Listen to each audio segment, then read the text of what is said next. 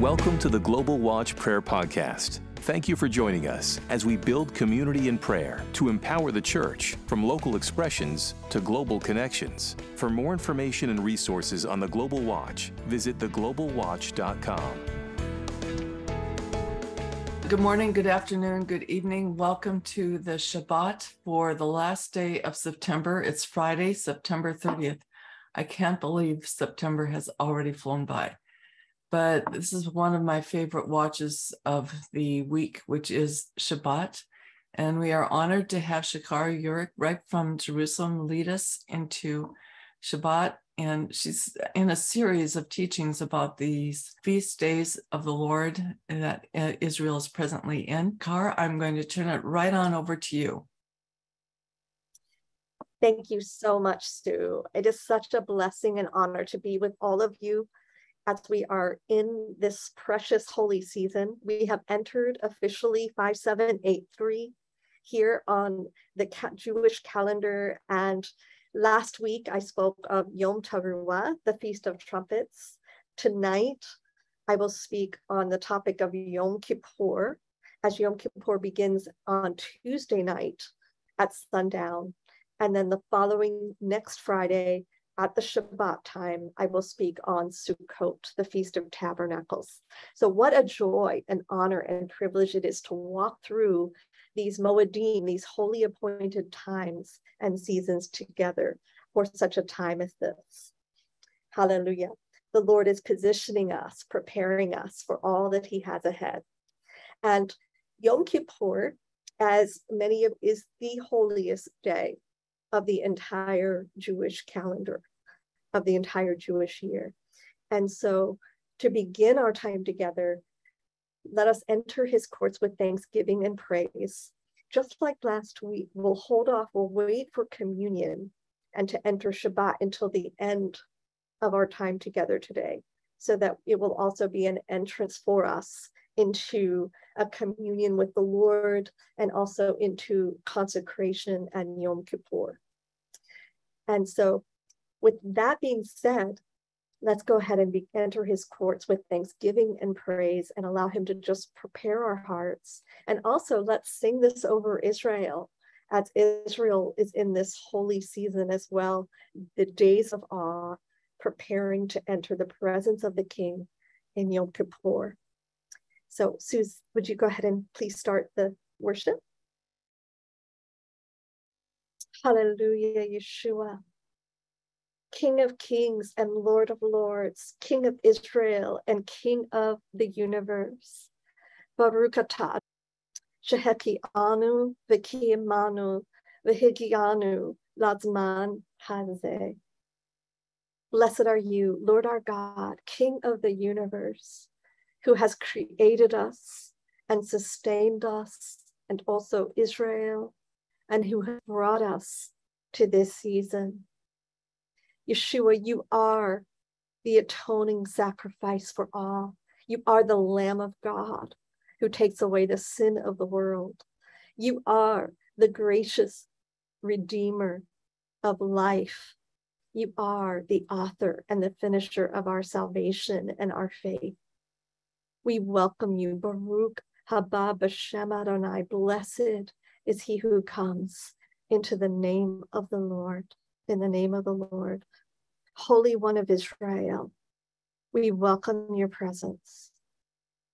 We welcome your presence tonight as we enter Shabbat Teshuvah, the Shabbat of return, that the heart of Israel would be turned to you, O Lord our God, in this holy time of repentance.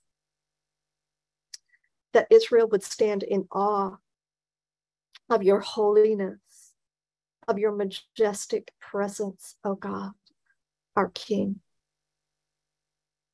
And that your global bride would as well. We honor you, Yeshua, in the beauty of your holiness as we come before you at this moment.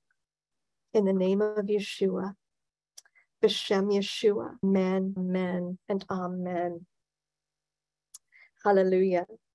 Well, I want to begin this time. I'm going to stop my video just because I was already receiving messages that my internet connection is unstable. So just to make sure that you're able to hear me throughout the presentation, and then I will come back on at the end and we will enter Shabbat together with the communion elements. And so I'll let you know when that time comes. But in the meantime, let me turn off my video and start my screen share. Oh, Sue, may I please have permission to share my screen? Okay, all of you should be able to see my screen now. Tonight, as I was mentioning earlier, we're going to focus on Yom Kippur, the Day of Atonement.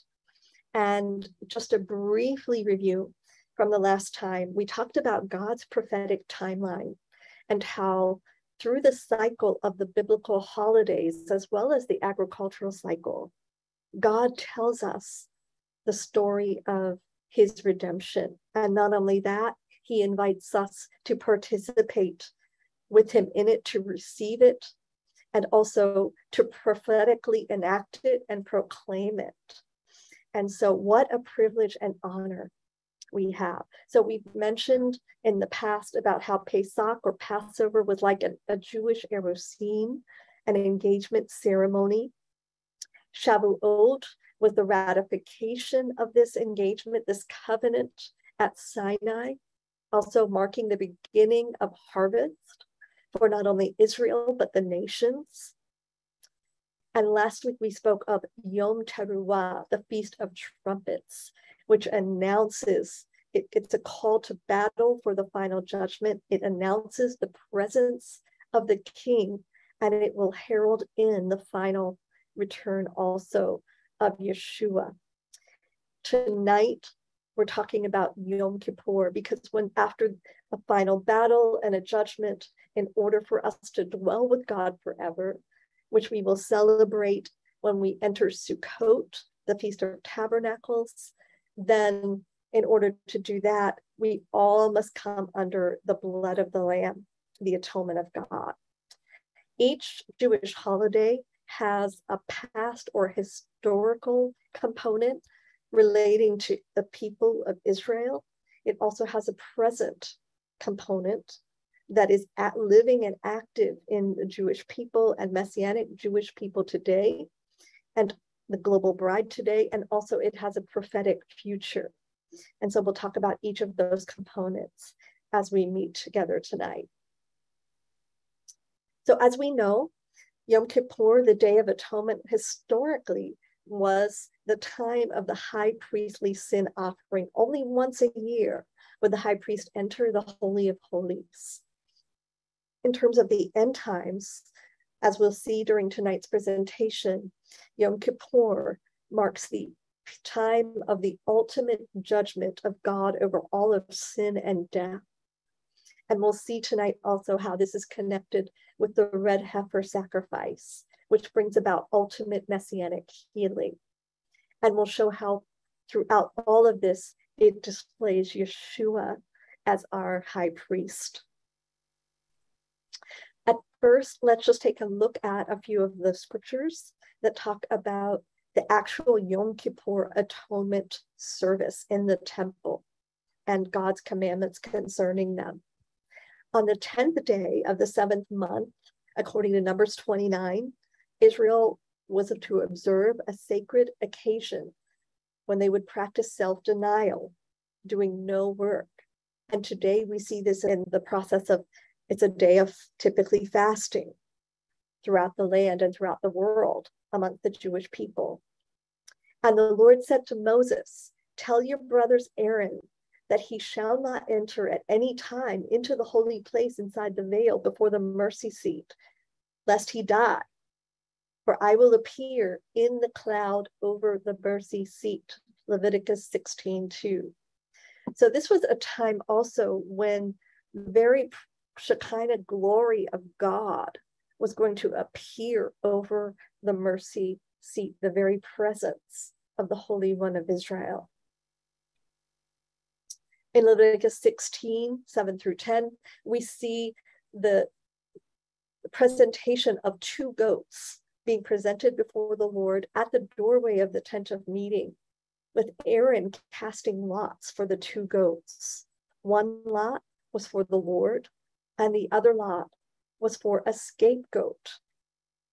Then Aaron shall offer the goat, which is the lot the Lord for which the Lord fell, and make it a sin offering. So one of the goats would become a sin offering for the entire nation of Israel. But the goat on which the lot for the scapegoat fell was presented alive before the Lord to make atonement upon it, to send it into the wilderness as the scapegoat. Also in Leviticus 16, Aaron is instructed to put incense on the fire before the Lord, that the cloud of incense would cover the mercy seat that is on the ark of the testimony, lest he die. And then he was to take some of the blood of the bull and sprinkle it with his finger on the mercy seat on the east side and in front of the mercy seat, sprinkling some of the blood with his finger 7 times. So a cloud of incense covered the mercy seat to ensure that Aaron did not die. As scripture says, no man may see the face of God and live. So this fragrance representing worship and prayer, this incense, arose before the throne of God on this day of mercy. And then the mercy seat was sprinkled 7 times with the sin offering. 7 representing the number of completion. When he goes in to make atonement in the holy place, no one shall be in the tent of meeting until he comes out, that he may make atonement for himself, for his household, and for all the assembly of Israel. Leviticus 16:17. It was personal atonement. It was for his family and also for the entire nation. Then he shall slaughter the goat of the sin offering, which is for the people, and bring its blood inside the veil, and do with its blood as he did with the blood of the bull, sprinkling it on the mercy seat and in front of the mercy seat. When he finishes atoning for the holy place, the tent of meeting and the altar, he shall offer the live goat. This is the scapegoat. Then Aaron shall lay both of his hands on the head of the live goat and confess over it all the iniquities of the sons of Israel. So this is the picture that we have in scripture. Aaron, the high priest, laying his head on the scapegoat, and there is a confession of all the iniquities of the sons of Israel and all their transgressions in regard to all their sins. And he shall lay them on the head of the goat and send it away into the wilderness by the hand of a man who stands in readiness. So the idea is that the scapegoat receives all of the sins, the transgressions of the entire people of Israel, and all of those sins, all of those iniquities and transgressions are carried away. And the goat shall bear on itself all their iniquities to a solitary land, and he shall release the goat in the wilderness.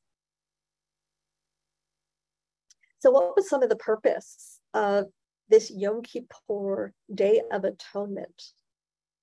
First of all, it showed Israel, and it declares to the nation that God is holy. He is just. He doesn't live in the presence of sin. He is also merciful.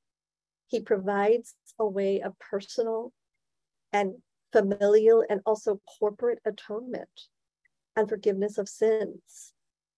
And in his heart and in his provision, our sins are removed far from us. So every year at Yom Kippur, Israel walks through this whole process. And as we know from the New Testament and Yeshua, Hebrews 9:22, without the shedding of blood, there is no forgiveness of sins. Leviticus 17:14, the life of every creature is in its blood. So definitely the understanding that the life not only was the scapegoat going into the wilderness, carrying the sins of the people upon him, but there was another goat which was also being sacrificed, its blood being poured out on behalf of the people. The life of the goat in exchange for the life of the people. God himself providing a substitute atonement, and ultimately he came himself.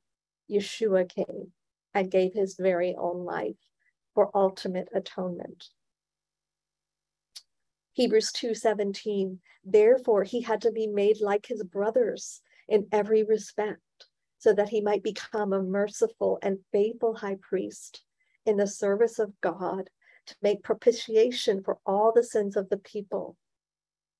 Hebrews 9:12, he entered once and for all into the holy places, not by means of the blood of goats and calves, but by means of his own blood, thus securing an eternal redemption. Since then, we have a great high priest who has passed through the heavens, Yeshua, the Son of God. Let us hold fast our confession. Hebrews 4:14. And then from Isaiah 53, 4-6, surely our griefs he himself bore, and our sorrows he carried. He was the scapegoat for us. Yet we ourselves esteemed him stricken, smitten of God, and afflicted. But he was pierced through for our transgressions. He was crushed for our iniquity. The chastening for our well-being fell upon him, and by his scourging, we are healed. We're going to talk more about this healing process later.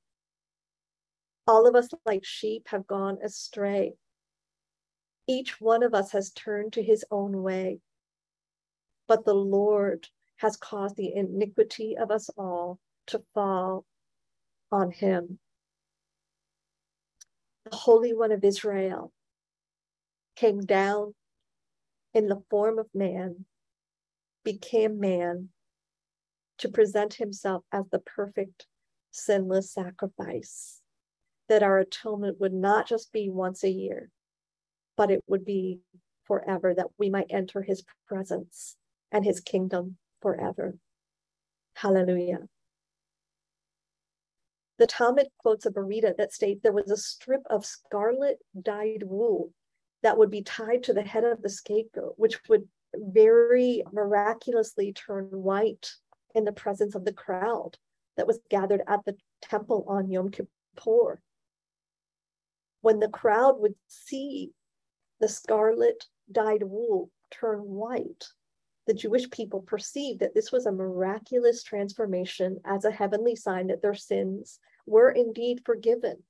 They were taken on the scapegoat. Also in the Talmud, the rabbis taught that 40 years prior to the destruction of the temple, the lot did not come up in the high priest's right hand, nor did the tongue of scarlet wool become white. So the rabbis did not explain why this miracle of the scarlet wool turning white, which represents purity and cleansing, why that miracle stopped 40 years before the destruction of the temple. But if you subtract 40 years from 70 CE, it is exactly the time when Yeshua became the atoning sacrifice of Israel. This is the blood of my covenant, which is poured out for many for the forgiveness of sins. Matthew 26:28. And Luke 22 specifies this is the new covenant that Yeshua was implementing over the entire nation of Israel and from Israel to the ends of the earth. I will put my law within them and I will write it on their hearts. I will be their God and they shall be my people. Jeremiah 31:31-34. This is the new covenant. And from Ezekiel 36:24-27, I will sprinkle clean water on you, and you will be clean. I will cleanse you from all your impurities and from all your idols. I will give you a new heart, O Israel, and put a new spirit in you. I will remove from you your heart of stone and give you a heart of flesh. And I will put my spirit in you and move you to follow my decrees and be careful to keep my instructions. Today in Israel, Yom Kippur is a day of holiness. We draw near to the presence of God and we confess our sins. We ask forgiveness of our sins. We ask for cleansing of our sins. And as part of this, on the night of Yom Kippur, there is a special series of prayers, Al Chet, all vows, in which Israel as an entire nation in every synagogue service prays to God. Now, during this part of the presentation, we're going to become a little bit interactive because I want each one of you to get a feel for how this is prayed within a community setting. This is not just private prayer, it is actually corporate. So I'm going to call on about 6 of you. And when I call your name, if you could please unmute and read the prayers that are on the screen before you. That would be wonderful. Dahlia, could I call on you, please? Would you please read this first series of prayers? Yes. For the sin which we have committed before you under duress or willingly, and for the sin which we have committed before you by hard-heartedness. Is that all I'm to read? Oh, please go on. Go ahead and read the whole story. The page. Okay. For the sin which we have committed before you inadvertently, and for the sin which we have committed before you with an utterance of the lips. For the sin which we've committed before you with immorality, and for the sin which we've committed before you openly or secretly. For the sin which we have committed before you with knowledge and with deceit, and for the sin which we've committed before you through speech, and for the sin which we've committed before you by deceiving a fellow man, and for the sin which we have committed before you by improper thoughts. For the sin which we have committed before you by a gathering of lewdness, and for the sin which we have committed before you by verbal, insincere confession. Thank you so much. And Melody, would you please unmute yourself and read this screen? Yes. Sorry, I just do my glasses. For the sin which we have committed before you by disrespect for parents and teachers, and for the sin which we have committed before you intentionally or unintentionally, for the sin which we have committed before you by using coercion, and for the sin which we have committed before you by desecrating the divine name, for the sin which we have committed before you by impurity of speech, and for the sin which we have committed before you by foolish talk, for the sin which we have committed before you with the evil inclination, and for the sin which we have committed before you, knowingly or unknowingly. For all these, God of pardon us, forgive us, atone for us. Amen. And Hannah, would you please unmute yourself and read this screen?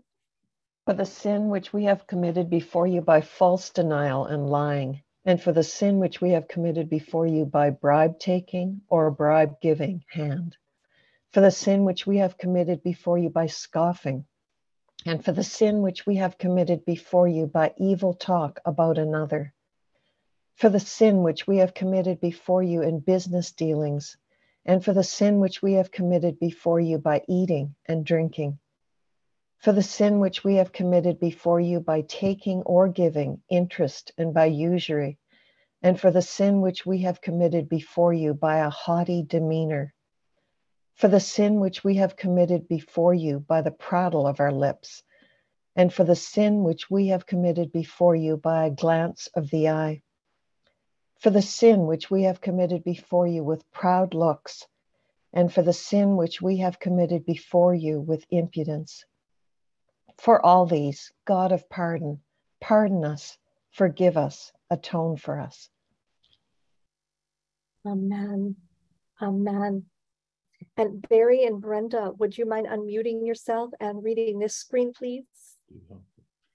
Yes, of course.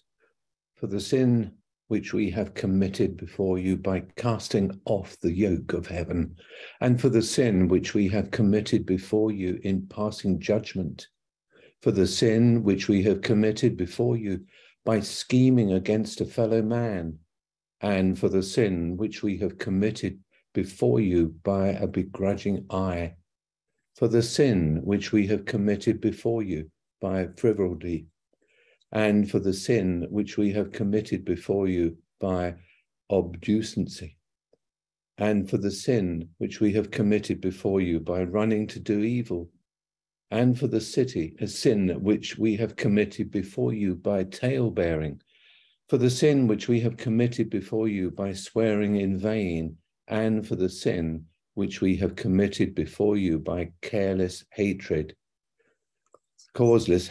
for the sin which we have committed before you by embezzlement, and for the sin which we have committed before you by a confused heart. For all these, God of pardon, pardon us, forgive us, atone for us. Amen. Amen. And Petra, would you mind unmuting yourself and reading this screen for us? Yeah, I can do that. Let me see. And for the sins for which we are obligated to bring a burnt offering, and for the sins for which we are obligated to bring a sin offering, and for the sins for which we are obligated to bring a varing offering according to one's means, and for the sins for which we are obligated to bring a guilt offering for a certain or doubtful trespass, and for the sins for which we incur the penalty of lashing for rebelliousness, and for the sins for which we incur the penalty of 40 lashes, and for the sins for which we incur the penalty of death by the hand of heaven, and for the sins for which we incur the penalty of excision and childlessness, and for the sins of which we incur the penalty of the 4 forms of capital punishment executed by the court: stoning, burning, decapitation, and strangulation. Amen. Amen. And Marvi, would you please yourself and read this last screen? Yes. For transgressing positive and prohibitory mitzvot commandments, whether the prohibitions can be rectified by a specifically prescribed act or not, those of which we are aware and those of which we are not aware, those of which we are aware, we have already declared them before you and confessed them to you, and those of which we are not aware, before you, they are revealed and known, as it is stated, the hidden things belong to the Lord our God, but the revealed things are for us and for our children forever, that we may carry out the words of this Torah. For you are the pardoner of Israel and the forgiver of the tribes of Yeshurun. And every generation, and aside from you, we have no king who forgives and pardons. Amen, amen, and amen. This is the corporate prayer that is prayed by Israel every Yom Kippur. And as you can see, it is quite thorough. It is corporate, and it is coming before the Holy One of Israel, appealing to his mercy and grace in all things that are unknown, and in every single sin and every single result of sin. After the confession of sin, there is a special song that is sung. It's called Avinu Malkeinu, which in Hebrew, it means our Father, our King. And in English, the words state, deal with us in righteousness and covenant love, our Father, our King. Deal with us in righteousness and covenant love and save us, our Father, our King. Be compassionate with us and answer us, for there is no good work in us. So Israel is acknowledging that only through God can mercy be extended and can atonement be made. Yom Kippur, the Torah portion, is from Leviticus chapter 16, and which just describes the regulations. Hold on a second, if I can go back. The Torah portion is from Leviticus chapter 16, and which just describes the regulations for the Yom Kippur sacrifice, which we've already read tonight. The Maftir, which is the extra portion, is from Numbers 29. That also describes the regulations for the Yom Kippur sacrifice, which we've read. The Haftorah portion from the prophets is from Isaiah 57:14 through Isaiah 58, verse 14. And here are a couple of excerpts that are very significant. And it shall be said, build up, prepare the way, move every obstruction from my people's way. For thus says the one who is high and lifted up, who inhabits eternity, whose name is holy. I dwell in the high and holy place, and also with him who is of a contrite and lowly spirit, to revive the spirit of the lowly and to revive the heart of the contrite.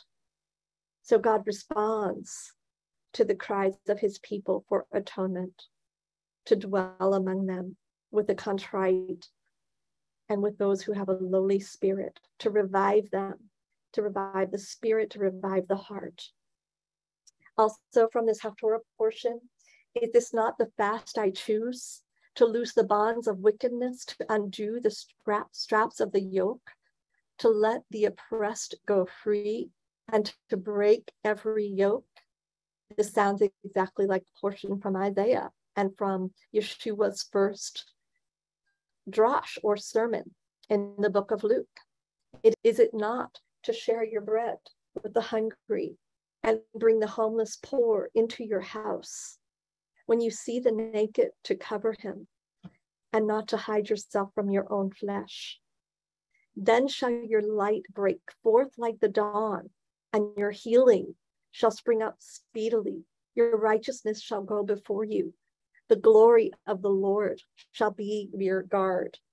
Then you shall call, and the Lord will answer. You shall cry, and he will say, here I am. Yeah. Yeshua very well may have had this day and this very atonement on his heart when he gave his first drash.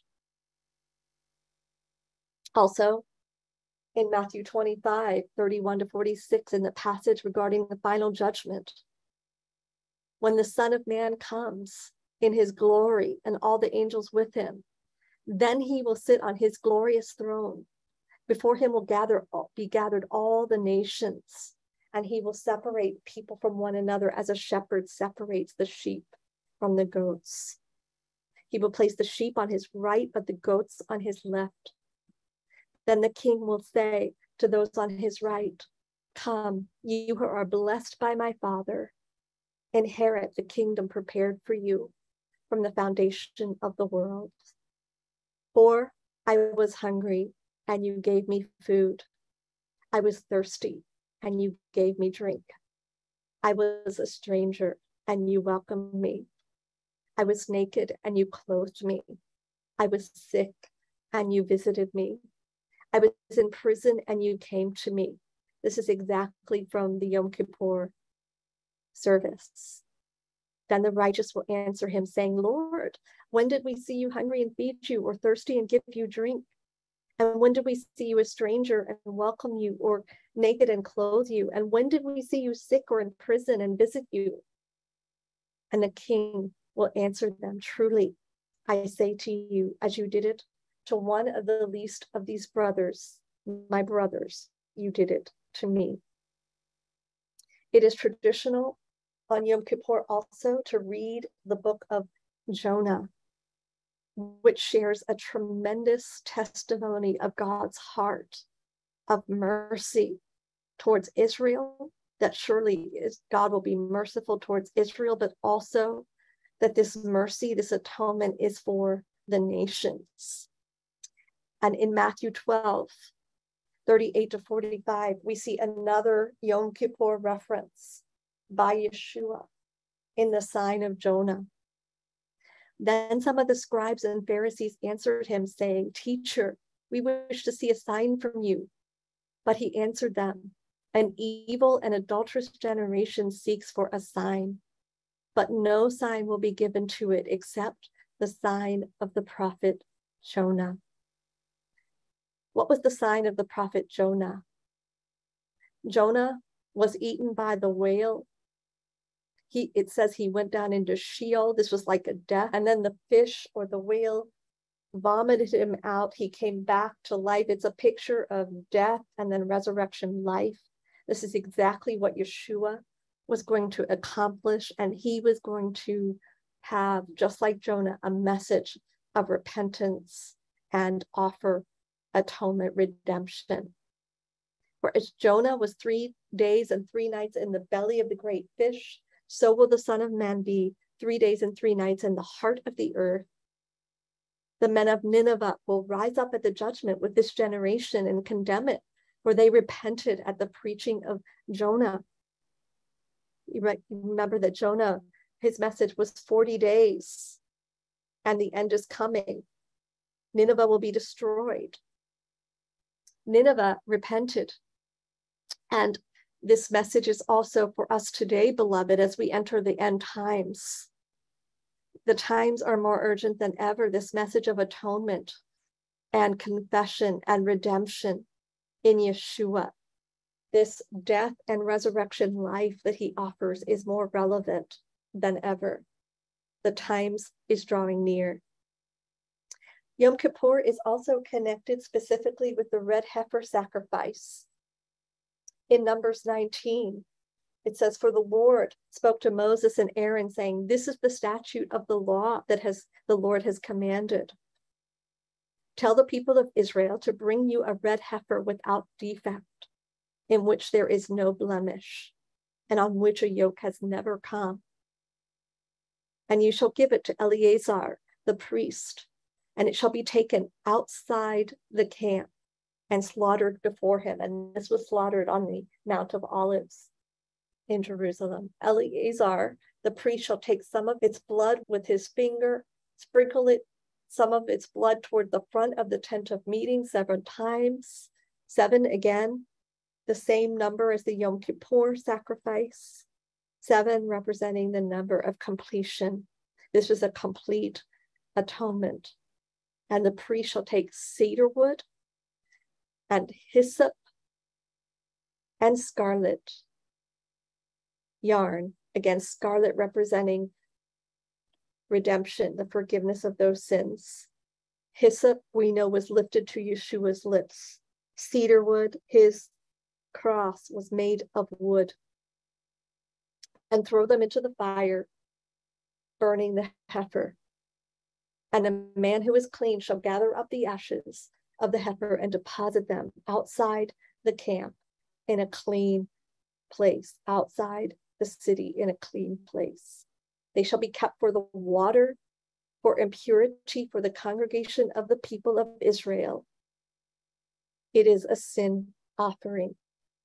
So the ashes of the red heifer were mixed with water, and this was an offering, a mixture to cleanse the impurity of the entire congregation of Israel. This will be a lasting ordinance, both for the Israelites and for the foreigners residing among them. Numbers 19, 1 through 10. Not just a one-time sacrifice, but a lasting ordinance. Again, a picture of Yeshua. This red heifer sacrifice had the same 7-day period of preparation of the high priest that the Yom Kippur sacrifice had. It is the only sacrifice to be completed outside of the city walls, outside of the temple. And it involved a sprinkling of holy water, the ashes of the red heifer being mixed with holy water. And these ashes were used specifically for the healing of the nation and purification from leprosy and contact with death. So it's a picture of Yeshua sprinkling us with his blood for the healing of individuals, but also the nation, of every remnant of sin and death. Yeshua, like the red heifer, was crucified outside the city. Blood and holy water flowed from his side for the sprinkling and healing of the nations and purification from lifelong isolating impurity and death.